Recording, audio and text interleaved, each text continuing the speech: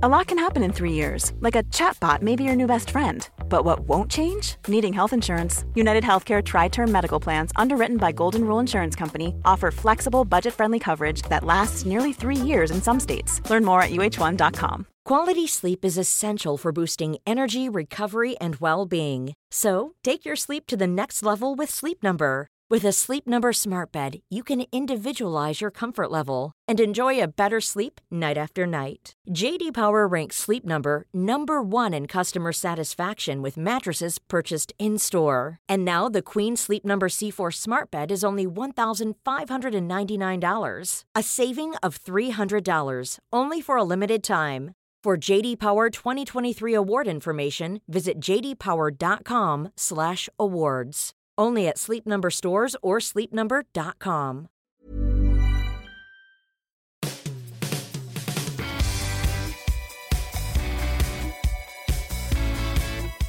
Welcome to the Football Writers Podcast, featuring me, Mike Calvin, Seb Stafford-Bloor of Tifo Football, and Tony Hodson of the Coach's Voice platform. Eriksen scoring at Stamford Bridge on Saturday was one of the feel-good moments of the season. But how relevant was it in the grand scheme of things? Was Brentford's 4-1 win a blip or a warning of worse things to come? We'll know soon enough, because Real Madrid and Carlo Ancelotti are at the Bridge on Wednesday night. It's the tie of the round. So Seb, a Champions League and FA Cup double is still on for Chelsea. But is it realistic? FA Cup, I still think they're in with a very decent shout. Champions League, I think it's going to be a bridge too far this season. I watched the game on Saturday, and I don't think I've seen Chelsea midfielders chasing the play quite that often in a game, particularly not at home, particularly not aside of Brentford standing. Also, I know it was a back four at the weekend, but goodness, there was some chaotic moments in that Chelsea defence as well. And so I look at that and I factor in Karim Benzema, and you worry, don't you, really? I think sort of Real Madrid are not this is not a vintage Real Madrid, but there are some really, really interesting parts in their forward line. Like Vinicius Junior has evolved as a player tremendously over the last year, 18 months, become a really, really classy operator, particularly in Europe, a difference maker in games of the high standard. So I think this will prove a bridge too far, because I know the away goals rule has gone, so it's not going to matter really if Chelsea concede a couple of times, as long as they can take some kind of lead to the Bernabeu. But they are going to have to lead when they go out there, I think, and I don't see that happening. In these sort of big elevated occasions, Tony, we tend to look to and at the coaches themselves. Thomas Tuchel has this almost measured pressing style. Is that suited to a game like this Madrid game? Good question. I mean, when they knocked them out of the Champions League in the semis last season, they actually quite happily let Madrid have possession in both games. Madrid dominated possession in both games, and Chelsea, to a large degree, played on the counter-attack. That kind of speaks to what Tuchel does a little bit in these games. Like you say, a measured press rather than a particularly high press. I'm with Seb on this. I just, this is not a vintage. It's an old Madrid team, if not in the most part. But they're a team that know what they do. They know what they are, and Vinicius does add that little bit of stardust to it. Chelsea are going to have to play much, much better than they did against Brentford at the weekend. They actually had 6 straight wins before that, but they're not on fire. And those wins, 2 of those were against Championship teams in the FA Cup, some relegation teams, Burnley and Norwich in the Premier League. It feels like they're not a team, particularly with all the pressures in the background at the moment. It feels like they're just not a team set up in the greatest of form to play in these massive games. The question marks about Madrid as well. They took an absolute tonking by Barcelona, didn't they, in La Liga in the El Clasico a couple of weeks ago. So you wouldn't say that either team are particularly flying at the moment, but there just seems to be slightly more convincing moves around Madrid than there are around Chelsea. Problems up front, of course, still for Chelsea. Yeah, speaking of that, Seb, some pretty enduring questions about Lukaku. Do you think patience might be running thin with him? Timo Werner, when's enough's enough, really? Tuchel isn't the sort of manager to shirk the big decisions, is he?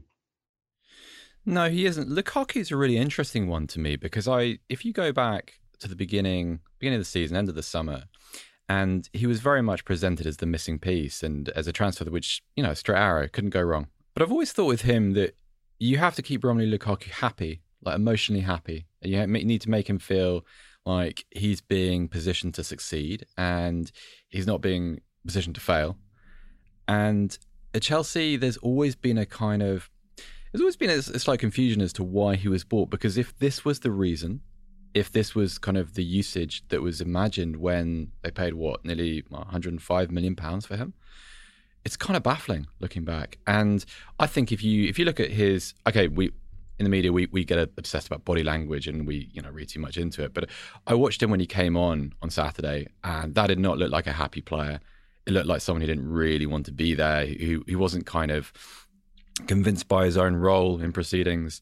And this is, like you say, Mike, this is the consequence of having someone like Thomas Tuchel as your head coach.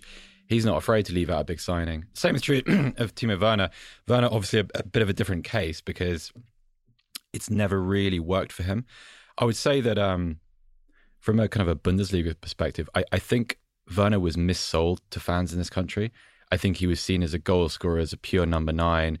Werner has always had a bad miss in his locker. If you go back to his Leipzig days, he's scored a lot more goals and he was clearly, operating from a higher point of confidence, no doubt about that. But at the same time, he's not Luis Suarez. It's not the forward that they bought. He's got a big locker to miss from, by the sounds of it, isn't he? Yeah, well, but also, like if you have the range of options at Chelsea that Chelsea do and that Tuchel does, if your claim to a starting position is just, well, I'm pacey and I'm a facilitator and I do the secondary parts of forward play quite well, I don't think that's a strong enough argument. It's not to say that he doesn't do those things or that kind of argument is it's false or that his worth is illusory. It's just that he doesn't have a strong enough claim within the company at the top of the pitch, basically. There does seem to be change afoot on and off the field, isn't there, at the Bridge, Tony? Christensen's already committed to Barcelona, and although Azpilicueta's option has been taken up, it does seem that Rudiger's going to be on his way. Aligned to that, you've got the wider implications of the ownership issue.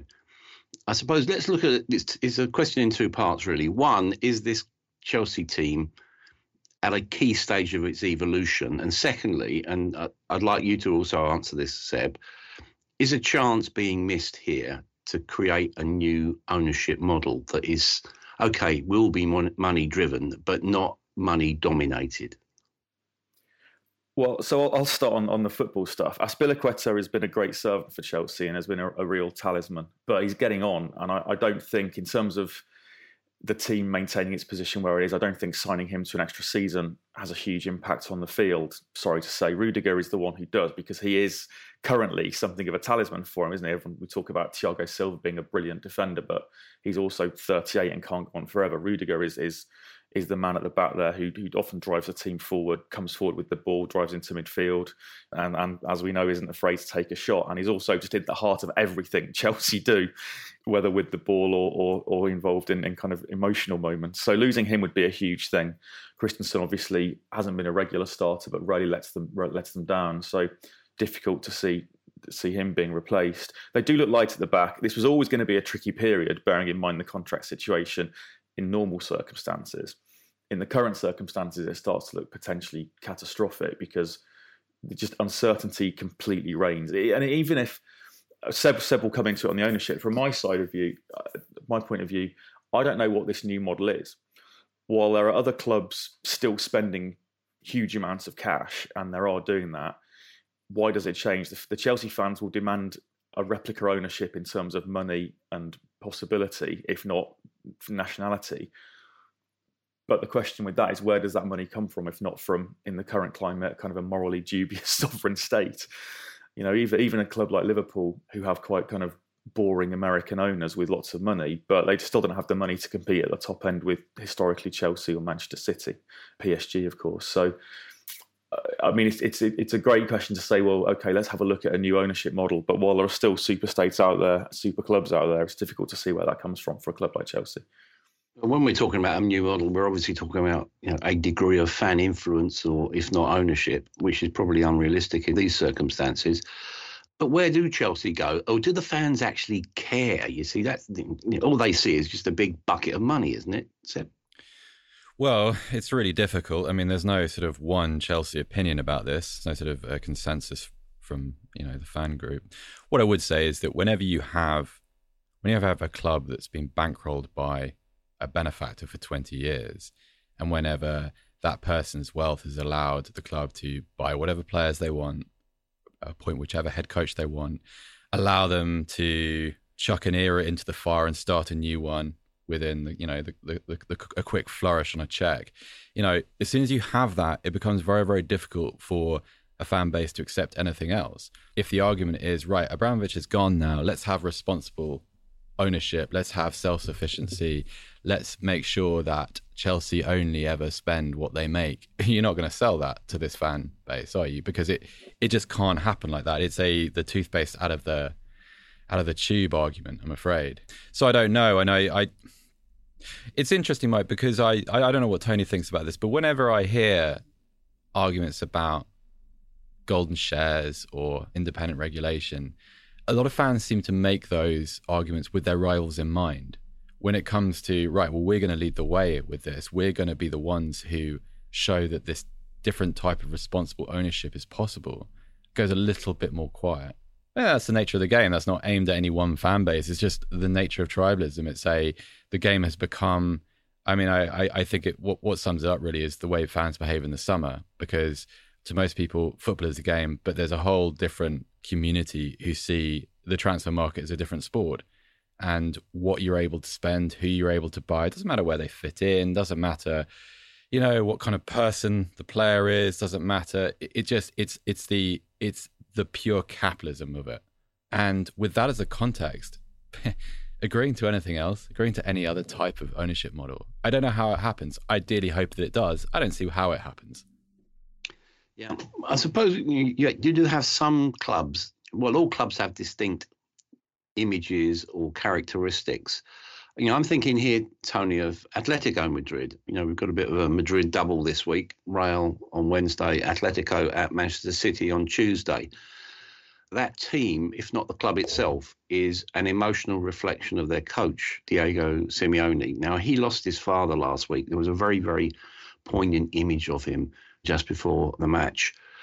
That will be, one assumes, a powerful source of motivation for him.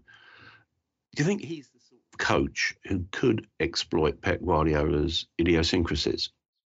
I think without question. Actually, you said that Chelsea Real is a tie of the round earlier, Mike. I probably disagree. I think Atletico City is a tie of the round just because of the possibilities. Kind of Chelsea Real we've seen before, we'll probably see again. This is. Yeah, I like that's got stardust, I think. Anything to do with Real Madrid has always got stardust for me. Yeah, I agree with that. But I won't be watching Atletico City for obvious reasons, but I'll still be keeping a very close eye on it.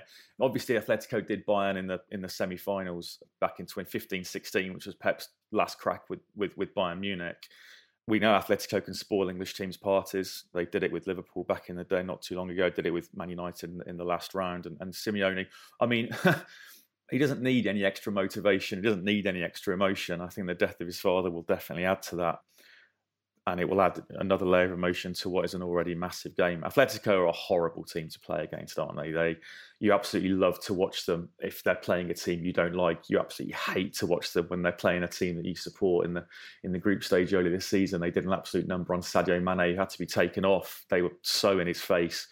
They haven't actually won a home game in the Champions League yet this season, I was seeing. So it might actually be in City's favour that the first leg is at their place. But you're right, they're a complete reflection of Simeone. His obituary seems to have been written at Atletico so many times, but he's won 2 league titles. Before he arrived, they'd won 1 in the best part of 40 years. They finish in the top 3 almost every season. They love having a crack at Real and Barca at home. They love having a crack at the bigger teams in Europe. This is an absolute potential banana skin for Manchester City, who have pedigree at going out to significantly inferior teams in this competition. You'd probably excuse the final last season, but the previous 3 seasons, they were so much better than Liverpool, Tottenham and Lyon on paper and in terms of results, and managed to mess it up. They've got this. Atletico have this gnarly spine, don't they? Oblak, Jimenez, Koke, Suarez. João Felix is beginning to look like the player they thought he might be when they signed him. So everything points to it being quite difficult for City. They'll now prove me wrong and win 8-0 over the 2 legs, of course. But I think it's a great tie. Yeah, well, Felix, 2 more goals in a 4-1 home win against Alaves at the weekend. At 22, he's probably finally living up to that price tag, isn't he? 113 million, Seb. Yeah, for my money, Mike, I'd say he's currently the best player in La Liga. Maybe, I watched Pedri play against Sevilla last night, so it's close. Let's call them joint. Fabulous performance. João Felix, I've always thought a little bit of it was probably living up to the price tag, because to go from Benfica to Atletico Madrid with that amount of money around your neck, that's a tough ask. It almost felt at times that he'd arrived at Atletico at the wrong time. Also, they weren't quite sure what to do with him. I think he's a centre forward, probably not in the kind of orthodox 4-4-2 1990s sense, but I think you want him at the top of the pitch around another forward. Playing him with Luis Suarez at this point in Suarez's career seems like a really nice dynamic. Also, there's some really interesting things happening around and behind him. I really like Thomas Lemar. I think Lodi, the fullback, is an excellent player. Like, I think there's some I think Atletico, like we said actually about Real Madrid, not a vintage Atletico Madrid, because there are a few issues in defence. Jan Oblak, I think, for a while was probably the best goalkeeper in the world. He hasn't had the greatest season. A couple of good games over the last couple of weeks, but not a great season. But João Felix he's developing a slight kind of talismanic quality, and it's almost it's kind of a simplification, I guess, but it's like it feels like he now has a kind of conviction in his own abilities. Like, he belongs at this stage. Like, he is someone that should be a difference maker in this kind of Champions League tie, and you're seeing that in La Liga on a regular basis.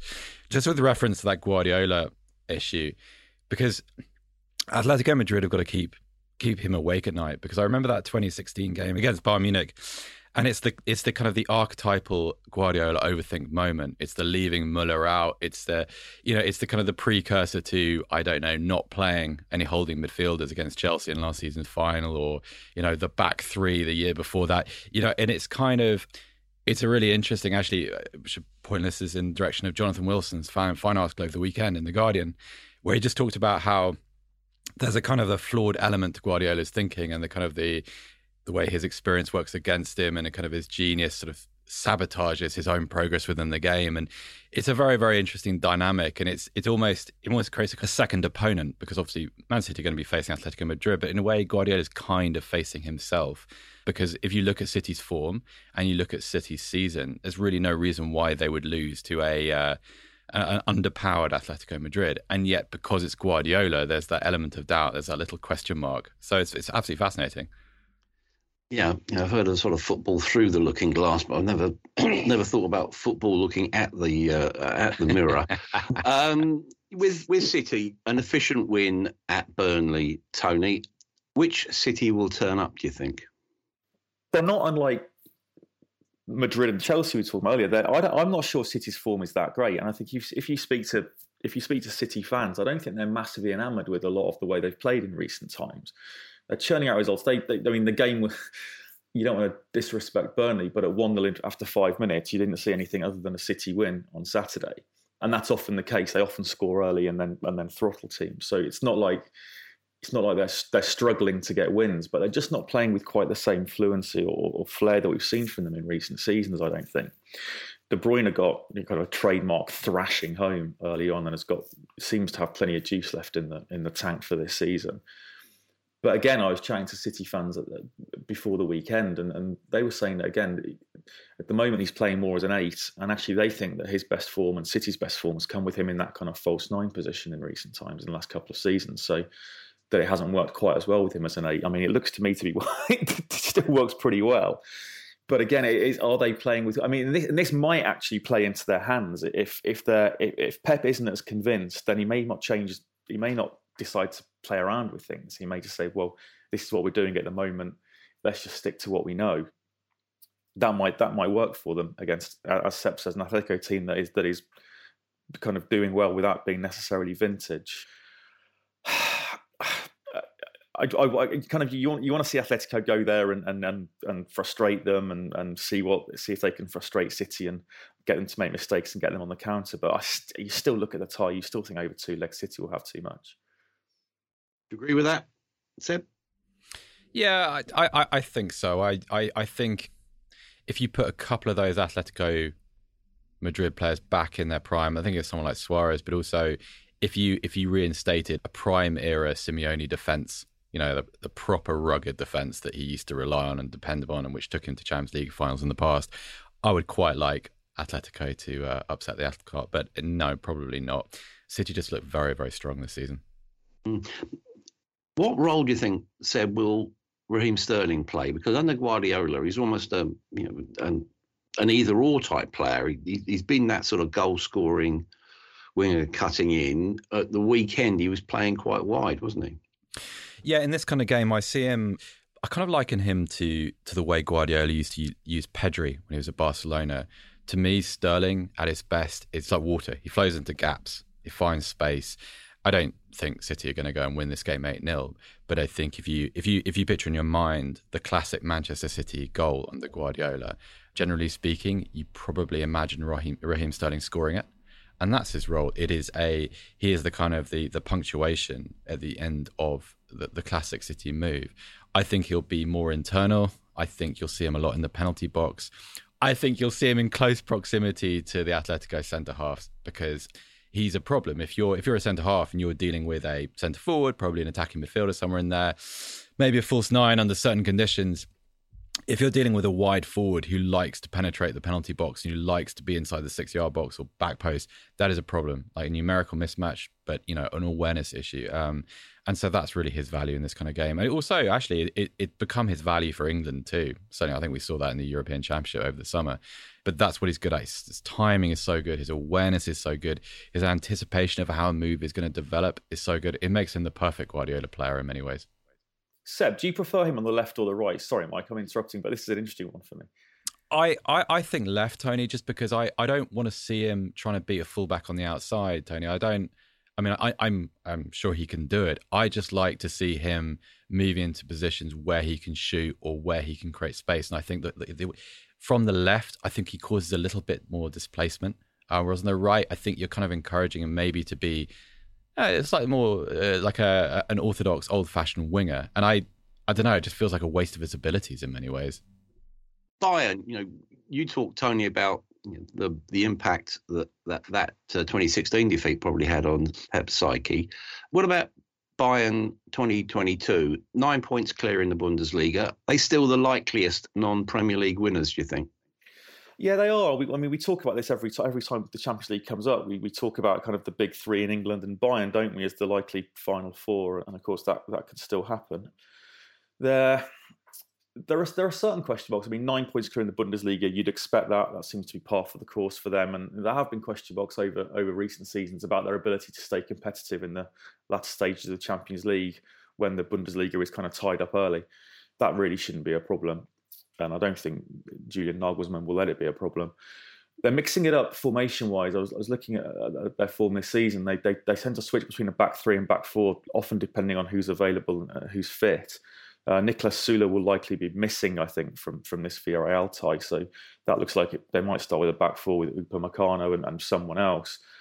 Alphonso Davies has been out for a few months, so that they lose his penetration out wide. When they do start with wing-backs, often they're playing attackers there. So Kingsley Coman and Serge Gnabry. So there is the question mark about whether opposition can get in behind them. But then again, they get Salzburg in the last 16 and Villarreal, who for all the qualities they've shown and the resilience they've shown to get into the last eight, it's probably the dream draw for Bayern in the knockout so far. So again, you'd probably expect them to go through. Yeah, look at that. The values of Villarreal, if we could, Seb. There's going to be a big role here for Arnaud Danjuma, last seen at Bournemouth. You've got in Gerard Moreno, I think, one of the great unsung players. Yeah. At a big club, he'd be a superstar.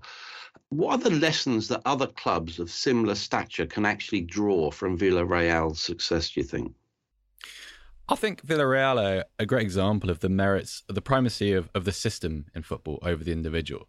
Because in this generation, okay, so look at the current team now. You've got players like Dani Parejo, Etienne Capoue, Giovanni Celso, Moreno, we've talked about Danjuma, Juan Foyt, Jeremy Pino, Raul Albiol. Like these are players, some of them are good players, some of them very good players, but they're not superstars. And I look back at that kind of the classic Villarreal team, the Riquelme team, and you think of like players coming there to rediscover themselves or get their careers back on track, but to find themselves. There's something about Villarreal as a place, as a team, as a community, which speaks to a certain type of personality in football. And that seems to be true across the generations. Pareja is a very good example. Might have been a superstar. He's one of the best passers in the ball still to this day, one of the best passers of the ball in European football. And yet you would never, when listing players with that ability, his name would never be the first off your tongue, would it? And yet he comes to Villarreal, plays brilliantly in his 30s. Capu's another one, washed out of Tottenham, had a pretty good Watford career, but at Watford, no disrespect intended, but that's not the highest of levels. Goes to a club like Villarreal, wins the Europa League. It's very interesting. And it's like, I don't know, I think the further we go down the line of, a select group of clubs dominating the talent pool, being able to pay buyout clauses, being able to offer absurd contracts, the more charm you see in a Villarreal and the more they become a neutral's favourite. So I don't know. I've never been there. I've never been to the place. I've never been to their ground. But it's an easy sell, and they are a very, very easy neutral's favourite in this generation, and a place where sort of coaching, development, tactical cohesion, where these things matter and where they can't always just be overpowered by individual quality and spending, a kind of financial muscularity, which is interesting, obviously, because, I'm sure that in a couple of days' time after Bayern Munich can run through them, that won't sound so terribly clever, but they are a force for good in the game. Let's put it that way. And therefore, Unai Emery is the brilliant coach for that kind of club and that set of players. I think what he's achieved there and what he achieved previously at Sevilla kind of possibly underlines why it didn't work for him at PSG and why it didn't work for him at Arsenal. Two different clubs in different periods, in different stages. But I think this is a guy who brings a club together, brings a team together, brings players together in a system that works well. And if you don't get buy-in from either the club or the players, you're going to struggle. And I think that's what's happened at previous clubs for him. I don't know about you, Tony, but I think the Unai Emery's travails at PSG and Arsenal, although they were different, they have some similarities. I wonder whether that describes something quite dislikable about the sort of the atmosphere in which those clubs compete, and the way that this guy has succeeded in so many different ways at so many different clubs. And yet when he came to Arsenal, we seem to get fascinated and fixated on his accent and his ability to learn English. I thought it was kind of completely puerile. I thought that it was kind of lowest common denominator stuff. I don't think anybody that went down that road can be particularly proud of themselves. But it's sad. But it's a nice redemption story, though, isn't it? To see him going back. And again, this is kind of what I was saying. Like, you go to Villarreal, you have the opportunity to, I guess, for want of a kind of a more less trite expression, to be yourself and to show the merits of your kind of philosophy, without people worrying about like your press conference aesthetics. I think that's absolutely right. When we talk to coaches at the Coach's Voice, the words that come out all the time away from tactics and strategy are communication and clarity. Unai Emery is clearly an excellent communicator. He's done it for too long at too many clubs over too many seasons to not be. But the problem with communication, both with players, sets of ownerships, and sets of fans, that it needs to work both ways. And I think at both PSG and Arsenal, maybe people didn't want to listen. Yeah, 100%. Liverpool in Lisbon against Benfica on Tuesday. Benfica third in the Portuguese league, 12 points behind the leaders Porto. They didn't look too clever in that 3-2 defeat by Braga on Friday night. You expecting a comfortable evening? Yeah, but let's see. I mean, yeah, they're not. Benfica don't look on the face of it. They look like the dream draw for Liverpool. I know I said that Bayern will be over the moon to get Villarreal, but Benfica have their own problems. They sacked Jorge Jesus in December. Nelson Verissimo's in as interim coach. Their form's okay in the league, but they are currently third of the big three. No disgrace in losing to Braga, particularly. Carlos Carvajal's doing an amazing job there, and they're kind of the best of the rest in Portugal at the moment. But that's still not the result of a team that should threaten Liverpool over two legs. They do have, I'm going to chuck out an age-old football cliche here and say the fact they're massive underdogs and have nothing to lose will give them a sense of threat or danger. Formation, let's chuck in a bit of tactics. They look like they play a kind of 4-2-3-1. They'll sit deep and try and counter-attack, probably even at home. But you just can't see them causing Liverpool that much danger over two legs. Yeah, it's funny, you sometimes do follow players. I first saw Grimaldo playing for the Barca youth teams, and I thought this this kid's going to be an absolute superstar. He's done very well. But that defence, when you think about it, you've got that centre-back pairing of Vertonghen and Otamendi, all our yesterdays. You can't see that standing up to it, can you? No, it's also got Julian Weigl, once a kind of next big thing in German football, playing in front of it in the screening role. No, I don't see it, just because it just doesn't have enough pace. And if you think about what Liverpool have in abundance, power, ability, skill, amazing cohesion in the front three, whoever plays, doesn't really matter. It's not just those three players anymore. I'm not a Liverpool fan, so I don't run the risk of tempting any fate, but I think this will be over after the first leg, just because, I was surprised that Benfica got past Ajax, actually. I think Ajax are a better side, and I think Ajax would have been a tougher proposition for Liverpool, but Liverpool will have way too much, I would have thought. One thing on that though, actually, Tony's right. Like, Benfica will come into this with nothing to lose and no pressure. They'll also come into it with Darwin Nunez, who's a really interesting player, because he's one of those guys who I don't want to go all kind of Alfonso Alves about this, but he's one of those players that scores a lot of goals in a non-top 5 league, and you can equally see someone spending a load of money on him in the summer and him being a roaring success and being a massive failure, an either way kind of talent. But he's very, very interesting, and he's played ever so well this season. I think, I might be wrong on this, but I think he's scoring more than a goal a game at the moment, which is, very, very interesting, and will presumably provoke lots of interest sooner or later. Yeah, well, he scored after coming on at half-time against Braga, I know that. Tony, what's your reading of the way Liverpool are playing now? 10 Premier League wins on the bounce. I think it's 5 successive clean sheets. When you look at the team, Klopp's got lots of options, hasn't he? And he'll probably rotate, won't he, in the next couple of weeks? Yeah, you would think so. I mean, I think the performance against Watford was what everyone kind of expected. I think Liverpool won the game without really getting much beyond second gear. Watford created a couple of chances on transition in the first half, but over the 90 minutes, I don't think they really created a huge amount more. This Liverpool team has the glory of one of the best keepers in the world, so when they do concede chances through that high line, Alisson just stands big and stands to stop most of them anyway. He didn't start Trent Alexander-Arnold, who's just back from injury into training on Saturday. He didn't start Fabinho, which I think was a really interesting move. Both of those players are key to the way Liverpool play most of the time. Trent obviously going forward, and Fabinho just on that ridiculous counter press that can be so effective, and it's not as effective when he's not there. So I'd fully expect Fabinho to start against Benfica. I'd be amazed if Luis Diaz, who didn't appear at all at the weekend, didn't start against Benfica for obvious reasons. He knows the team there, he knows the football, so I imagine he'll be effective. I wonder whether he'll leave Alexander-Arnold on the bench again with Man City coming at the weekend. Joe Gomez played really well against Watford, got an absolutely brilliant assist for Jota's opener, and obviously provides a bit of extra defensive cover, being the centre-back that he is. Mo Salah's kind of interesting at the moment. I think, obviously, there's been so much chat around his contract and then the World Cup qualifiers, but his form has actually just dipped a little bit in recent weeks. I just wonder whether a little bit of fatigue is coming in. So it'd be interesting to see how he goes in what is obviously a completely pivotal month for Liverpool. But I'd be amazed if he didn't start against Benfica on Tuesday. Yeah, since we're in cliche corner today, I suppose, people talk about taking each game as it comes. But in a week, or certainly in a spell such as this, Seb, is that actually humanly possible?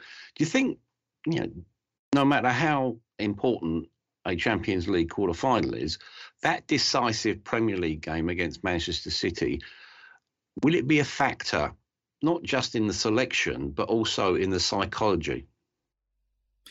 Yeah, of course. Anytime you're going into a period of a season where you've got lots of different coaching emphases, of course it's going to be, because I often think about it in terms of what players do on a day-to-day basis at the training ground, and what their instructions are, and if something's built up as being the kind of the crux of your season, the kind of the junction which will determine how you perform, then you're going to have some kind of emotional lag as a result of it. It's only natural. And also, actually, I've always thought this was not to make this about Sir Alex Ferguson and Man United, but I've always thought that was one of the interesting things about his management, how you would tell players, like the classic is Ji-Sung Park, where you tell players 6 weeks away from a fixture, right, you're going to be playing in this. And partly that was because someone like Park was a specialist and you could rely on him to nullify certain players, sure.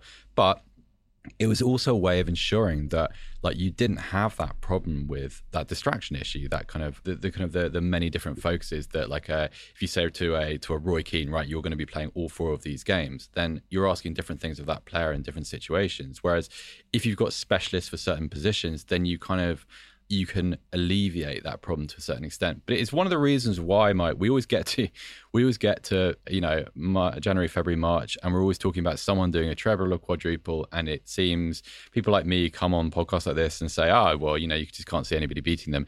And yet there is always an obstacle that they run into.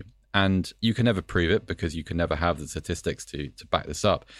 But it's because of exactly this. It's because balancing the kind of the mental focus required to succeed across many different fronts, or on many different fronts, is just that difficult. West Ham warmed up, if that's probably the right phrase, for the Europa League game against Lyon at home on Thursday by beating Everton, or Everton beating themselves. Declan Rice, Tony. David Moyes says he's not for sale, supposedly. Then he starts throwing numbers around, £150 million. Is it inevitable, do you think, that he leaves in the summer, or do you think he might hang on until after the World Cup? That's a good question. I'd be absolutely astounded if he didn't leave in the summer, just because the level that he's playing at the moment, the performances that he's putting in, week out, in a team that should be knackered. They should be, and they're not. They seem to just they just keep on going. And you're right. Your kind of yesterday's victory probably said more about Everton than did about West Ham. But this is a team that they are great in the sum of their parts. But Declan Rice is probably their most impressive part. And if you're talking about big numbers, and there are still teams out there who can afford big numbers, then I think it'd be almost impossible for West Ham to say no. And I think that's probably why David Moyes is already chucking out numbers that sound absolutely crazy. I guess the question mark is where he goes. And I think, both Chelsea and United have been mooted. There are question marks over both. Declan Rice obviously started as a kid at Chelsea, and there's a certain emotional tie there, going back and playing with his best mate Mason Mount, and he would fit into. He fit into both teams tactically. United, there are still so many question marks about who's the manager going to be, what are they going to do with the squad, Cristiano Ronaldo, Paul Pogba, there's just, Harry Maguire, there's just so many question marks. So if you're Declan Rice, you'd look at both of those clubs with the question marks surrounding Chelsea's ownership and just thinking, are either of those clubs, do either of them say, this is progress for my career? No doubt he could play brilliantly for both. He would fit in probably in terms of the football. Chelsea are more attractive in terms of the general proposition. Maybe Man United are, but neither would strike me as being absolutely perfect destinations for him. I quite like to see him stay at West Ham. I know I'm a realist, and I absolutely agree with everything Tony said, and I fully expect Tony to be proven right. It's just I like having strength in other parts of the league. I think Declan Rice is so entwined with this kind of new identity that West Ham have developed. He's such an important part. You take him out of that team and they probably drop 3 or 4 places in the league, with no disrespect to the other players there. And I just think the league is better for it. Like I think about 18 months ago, we were talking about Jadon Sancho and how he just must move to Manchester United immediately, because otherwise, oh goodness knows, I hate it because football is more interesting when you have reason to watch more than just 6 different teams. And West Ham's emergence from the pack, great story for David Moyes, in spite of some issues at the club there.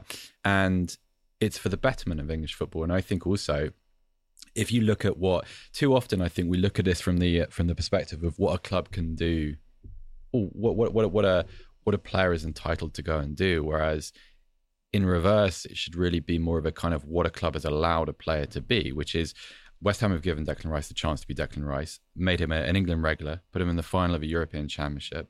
It's the same argument that gets made with Harry Kane, just to drag this towards being about Tottenham, just to anger some West Ham fans. But it's with Kane, it always frustrates me. It's because Tottenham put Harry Kane in the European Cup final and made him captain of England and made him a World Cup Golden Boot winner. Obviously the abilities of the player is the driving factor there. I understand that. But when I grew up, you always taught to believe that after a certain period, players just have to leave because otherwise it just puts a ceiling on their development. It's just a myth. It's an absolute myth. It puts a limit on their earnings and a limit on their ability to collect certain medals. And in the modern game, it is about collecting medals, really, because you go to a certain club and it's like part of your signing on fee, just getting a Premier League winners medal or a La Liga winners medal or whatever.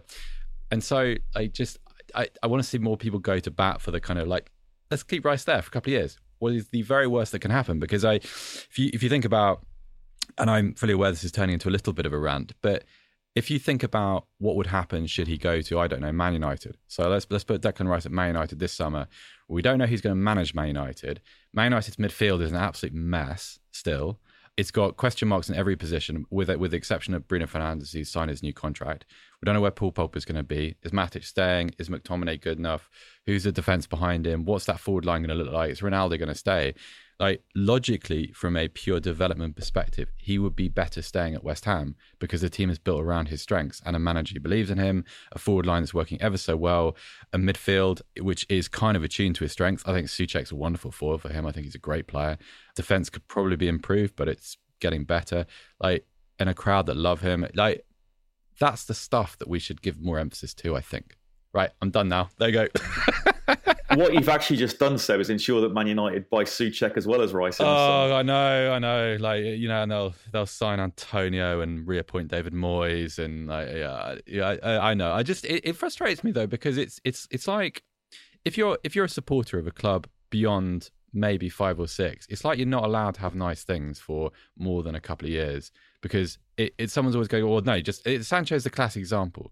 Like, I know that Borussia Dortmund have become a little bit of a mess, but would Jadon Sancho have been better off in a football sense had he stayed at the Westfalenstadion for a couple of years? Yes, undoubtedly. And everything has just been accelerated. So you don't get to enjoy these little moments in the game for very long now. And it's just sad, I think. Yeah, well, we'll finish off with a Manchester United rant, probably. Just in the meantime, I just want to squeeze in a little bit about Leicester, who I thought were desperately unlucky not to win at Old Trafford. I suppose, okay, they're playing PSV at Leicester in the conference on Thursday. You know, at least, Tony, when we're talking about silverware, at least Brendan Rodgers got a European trophy to aim for. Yeah, exactly. I mean, let's not forget they're only FA Cup winners last season.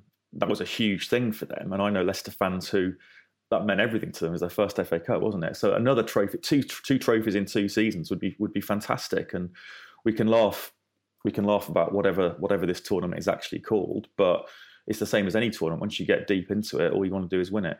This is a real chance for them to build momentum in what's been a really, really difficult season for them. James Maddison played really, really well yesterday, didn't he? And it looks like he's finally coming into, after a period where both injuries and form have affected him, he's coming back to somewhere close to his best. It would be really timely for him to do that at the end of this season. You know, you've put Wes Fofana's back. I mean, he probably won't be... He's terrific. He's a really good player, yeah. And actually, he's talking about clubs below the top 4 or 5 having nice things. It seems that injuries can actually help them keep them for a little bit longer, can't they? Yeah. I don't think Wes Fofana's going to go anywhere this summer, whereas if he'd had a full season, he'd definitely be going somewhere. He probably won't be actually at his best again this season, he's been out for such a long time. And they are missing Wilfred Ndidi, who's so important in front in that screening role. But this is a winnable trophy. The Leicester fans will want to win it, and I think Brendan Rodgers, after the end of a difficult season, will be absolutely desperate to win it. I've got a question for both of you, actually, because it's something that I argue with my friends about. I think Harvey Barnes should be playing for England. I know Leicester have had a really difficult period, but he's such an interesting player. Like, and he to me, he's an example of, like, you know, we all know what the modern wide forward should look like: quick and direct, and, you know, probably, you know, kind of mechanical in their movements. But, like, to me, he's an entirely different sort of inverted wide forward. Really, really interesting player. Like, so skillful. Like, I haven't seen a player do that kind of pass into the penalty box, move off them from the sort of diagonal, from the kind of the corner of the penalty box things, as well as probably Eden Hazard during his Chelsea pomp. I'm not comparing Harvey Barnes to Eden Hazard, believe me. He's someone that always seems to go slightly below the radar. It's interesting, but he's a really, really good player. He's somebody, do you think he'd almost fit into one of those number 10 roles at Chelsea? Are we selling Harvey Barnes to Chelsea? Yeah. We might be. James Maddison. No, I do agree. I think he is someone who, if he played for, and I can't believe I'm doing this, I'm actually making the argument now for why young players should be playing for bigger clubs. You've tied me in a knot, Tony. No, I agree. Like, if he was playing for a club of that standing, I think the perception of him would be slightly different. I just think he just does so many different things well, and I always enjoy watching him. I think I put it that way. Like, whenever I watch him, I think he always does something which doesn't necessarily surprise me, but impresses me. Whether it's a clever finish or a nice move or a good run or a nice little bit of combination play with someone like Iheanacho or Maddison. Iheanacho, by the way, is also playing extremely well. But it's it's a fun player. Could surely has some value to England at some point. Well, let's end with Manchester United then. The top four finish didn't look likely even before the Leicester game. Now Tottenham and West Ham winning on Sunday makes it even less likely. I think we all agree it's a mess. There was a quote from Ralph Rangnick which caught my eye, Tony, a guy you know well. He said, Manchester City and Liverpool have been built together and recruited over a period of 5 or 6 years, all of them under the premise of how the coaches want to play. I told the board this is what has to happen. They're not listening, are they? On the evidence of what we're seeing so far, they're not listening. They at the moment, and this breaks my heart as a Liverpool fan, but Man United and Everton have a lot of similarities. Too many coaches, too many different styles of recruitment, no central coherent philosophy as to how they want to play on the pitch, and ownership that just have a pedigree of throwing money at things without really having a huge amount of strategy. We've talked about Rangnick so many times. He's a guy that builds stuff. He's a guy that does stuff over a number of years. He's actually not been a coach at the top level for the majority of the last 10, 15 years. If he is there to put in place structure and functions that will develop Manchester United in the next 4, 5 or 6 seasons, then he needs to have more of an impact than it seems like he's having at the moment. And quotes like that suggest that he's not being given the license or the rein that he thinks he needs to help Manchester United develop. There are so many question marks. Anything on the pitch is fundamentally driven by what's going on off the pitch. It seems like a mess. It still seems like they're not pulling in the same direction. The crowd's getting on the team's back. The players don't seem to be having fun. The manager certainly doesn't seem to, or the interim manager certainly doesn't seem to be having the impact that he wanted. And that all points question marks at the board in terms of what the future will be. And at the moment, it just looks an absolute shambles still. How much damage, Seb, is being created already for the next manager? Well, I don't think the uncertainty helps. I mean, the thing about Rangnick is I don't even really think of him as a head coach. I think of him as an architect. So if you're not going to listen to him when he talks about what your recruiting needs to look like, who you should be appointing, in his stead when he goes in the summer, I don't really see the point in any of this. I think what has to happen, it's still a restable situation. I think before you appoint Erik ten Hag, seemingly, or like Mauricio Pochettino, whoever's coming next, I don't know, you have to create some certainty about some of these individuals. What's happening with Ronaldo? What's happening with Pogba? Also, it's always something that seems strange with me when you hear little stories about Man United transfer targets before you have a manager in place. How can that be at a sensible club? Because if you don't have a way of playing, then why are you buying to support it? That's very, very strange to me. So it just needs order. I agree completely with what Tony said. Rangnick is one of the telling quotes about Rangnick's time at Hoffenheim was when he talked about the club being a blank sheet of paper. That's translated from the German. I don't know if it's accurate, and that's the point, really, isn't it? Because Man United is anything but a blank sheet of paper. Of all the clubs in English football, it is probably the most resistant to change. And you have the guy that needs soft clay to be successful, doesn't he? So it's a very strange time at Man United, and I don't know. But then we talked earlier about what happens when big clubs reset. They write massive checks, they spend loads of money, and they hope it all goes to plan. So we shall see. But it doesn't. I'm not filled with any hope for where Man United will be next season. Also, one of the interesting things I thought was hearing a couple of Man United players talking about their season being quote unquote dead. It's like, well, you weren't going to win the Champions League, and you're not going to win the Premier League, and you weren't going to at the beginning of this season either. And yet there's still Champions League qualification up for grabs. I know Spurs and Arsenal have a bit of an advantage, but it's 3 points? And it feels like these players have given up. It's like you need a new manager, need a recruitment to support him, but you also need a cultural reset at that club. I mean, that group of players not winning the Champions League. And so what? Because you're out of it in February, that's just time to give up. I can't agree with that. This is part of the rebuild. This is part of the building back process. You got to fight for fourth place. You're not entitled just to, I can't do a second round. I haven't got the heart for it. But I've wasted all my energy on Declan Rice. But you know what I'm saying? It doesn't really make sense. It's incongruous with Man United's place in the landscape at the moment. This kind of, well, we can't win the Champions League, so season's over. It's very, very strange to me. You're also hearing complaints from fans about the quality of the football they're playing, and actually genuinely yearning for the kind of chaos of some of the Solskjaer games. And you just think, wow, it's incredible that's where it's got to. I think we all agreed, didn't we? And I think nobody really disagreed that they weren't a particularly well coached set of players under Solskjaer.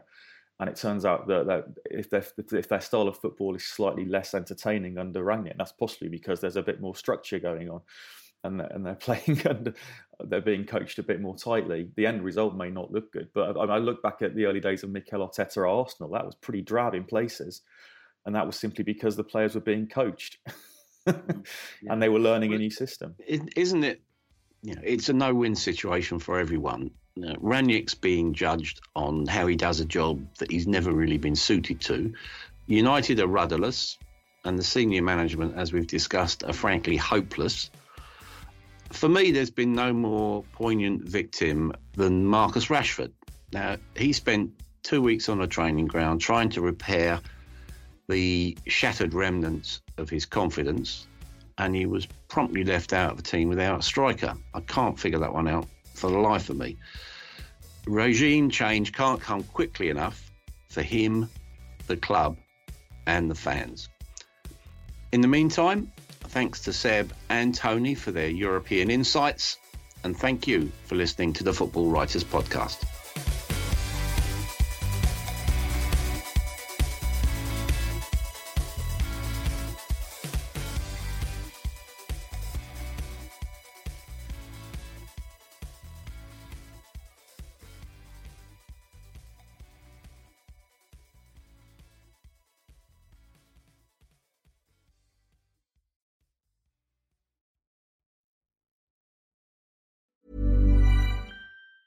Tired of ads barging into your favorite news podcasts? Good news. Ad-free listening is available on Amazon Music for all the music plus top podcasts included with your Prime membership. Stay up to date on everything newsworthy by downloading the Amazon Music app for free or go to amazon.com/news ad free. That's amazon.com/news ad free to catch up on the latest episodes without the ads. So, you've got an idea for a business. The store of your dreams. There's just one thing to figure out. Everything. That's why Shopify's all-in-one commerce platform makes it easy to sell online, in person, and everywhere else. Sell on social media, source products with an app to get that first sale feeling. It's the only solution that gives you everything you need to sell everywhere you want. So when you're ready to bring your idea to life, power it up with Shopify. Sign up for a $1 per month trial period at shopify.com/listen.